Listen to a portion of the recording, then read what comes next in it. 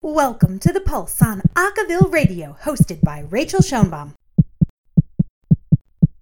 Hey again, this is Rachel with Acaville Radio, and I'm sitting down with Dhunki at All American Awaz, Voices of Champions. Hey ladies, how you doing? Great, how are you? Awesome.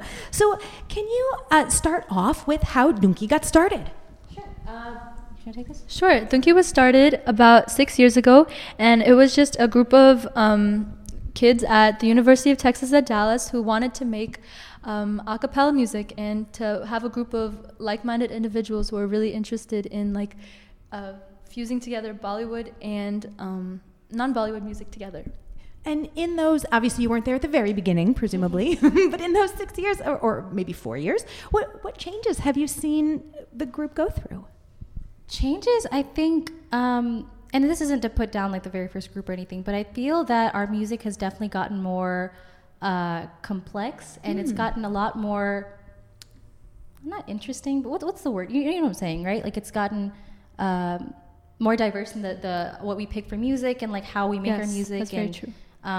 Like take this year for example, and last year compared to years before, the music before like a cappella, the arrangement they made were a bit simpler and like more like easier to follow, and it was more about chords for the soloists, and now we have more intricate music where there are moving parts in the chorus as well as with the soloist that still complements the solo as well. What prompted that change? I don't really know, honestly. Most likely just the people that came into leadership wanted to see changes, wanted to make things more interesting and more challenging for the group to make it more fun. Yeah, I would say also as it stopped being like from founders, like those members continued on. So those chorus members wanted to do something that is more like intricate and to like really challenge themselves in terms of their choral singing. Yeah. Cool. What prompted you guys to want to be a part of Dhunki? Well, for me, I've always been in love with indie music, specifically Bollywood, but I'm second generation Indian, so my parents were actually raised here, so I also grew up with a love for American music. And until maybe a few years ago, this was before I had even heard of South Asian a cappella or the circuit, I didn't know that there were groups out there that were fusing both together and creating music without instruments. I didn't know that was really a thing until high school. And so when I came to UT Dallas, I found that there was a group that existed like this on campus, and I've been singing since I was little, and I thought I would love this, and I still do. Awesome. And yourself? And for me, previous to college, I had already had a bit of a cappella experience, so I was looking to join an a cappella group, and to just find one that also did South Asian music, which I'm like a big fan of. It was just a really good combination. Awesome. I know that maybe not Dallas, but Austin, sort of the general Texas has a big music scene, just in general. Yes.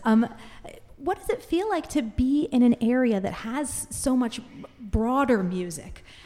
Do you feel inspired by that?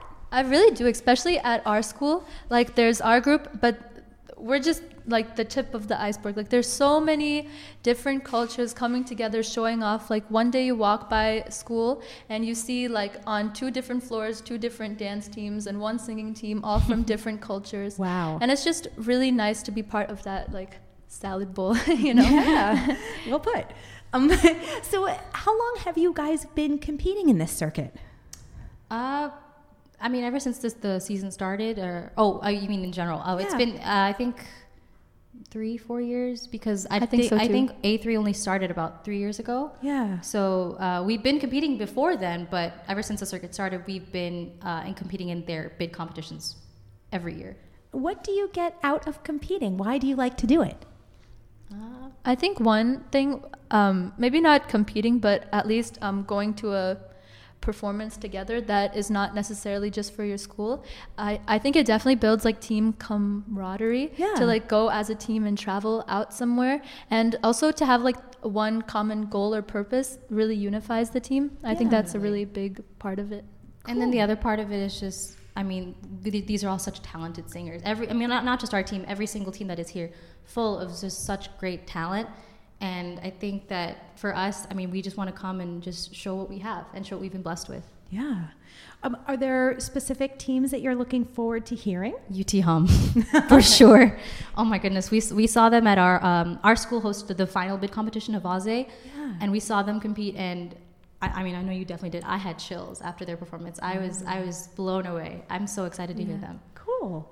And what about your own music? How did you guys choose your set for this evening? I think one way that we chose our music is that we definitely had a theme in mind that we wanted to follow. And so we picked music that catered to that theme and would also be really useful in telling a story, like songs that in turn like had a rise and a fall, a climax. You want there to be a whole plot, because what we're doing, we're telling the story of we're kind of like an old tale, like a folk tale almost, but it has a very intense story behind it. And so we kind of already had a story in mind. And so finding the songs in general, it was a bit of a bit disorganized at first, because we just thought of songs that we loved and we thought would go well together. And it was, a lot of picking and choosing, like this won't work. Oh, this might work. And let's keep going until we finally felt really proud of what we had. Yeah. Yeah.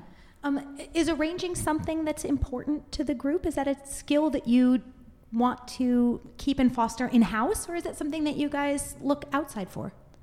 So at the beginning of this year, like Bethany and I, we had no idea how to arrange music, like not at all. So at the beginning we did get outside help, but it has been just so rewarding to arrange your music. And also I feel, especially for you, like the music that you made, like how we were talking about complexity in the chorus, I think that like getting to arrange your own music allows you to cater to the group that you're singing with. Yeah. And it's just really rewarding. So I think we do want to like keep fostering it and definitely keep writing more songs for the group. Cool. Yeah.